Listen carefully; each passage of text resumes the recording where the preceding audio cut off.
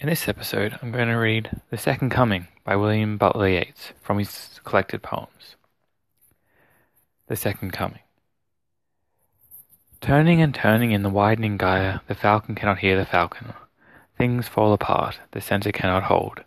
Mere anarchy is loosed upon the world, the blood-dimmed tide is loosed, and everywhere the ceremony of innocence is drowned. The best lack all conviction, while the worst are full of passionate intensity. Surely some revelation is at hand. Surely the second coming is at hand. The second coming! Hardly those words out, when a vast image out of Spiritus Mundi troubles my sight.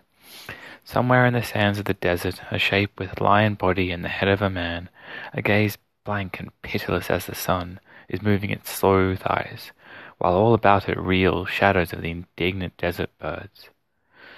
The darkness drops again, but now I know that 20 centuries of stony sleep were vexed to nightmare by a rocking cradle, and what rough beast, its hour come round at last, slouches towards Bethlehem to be born. Thank you for listening.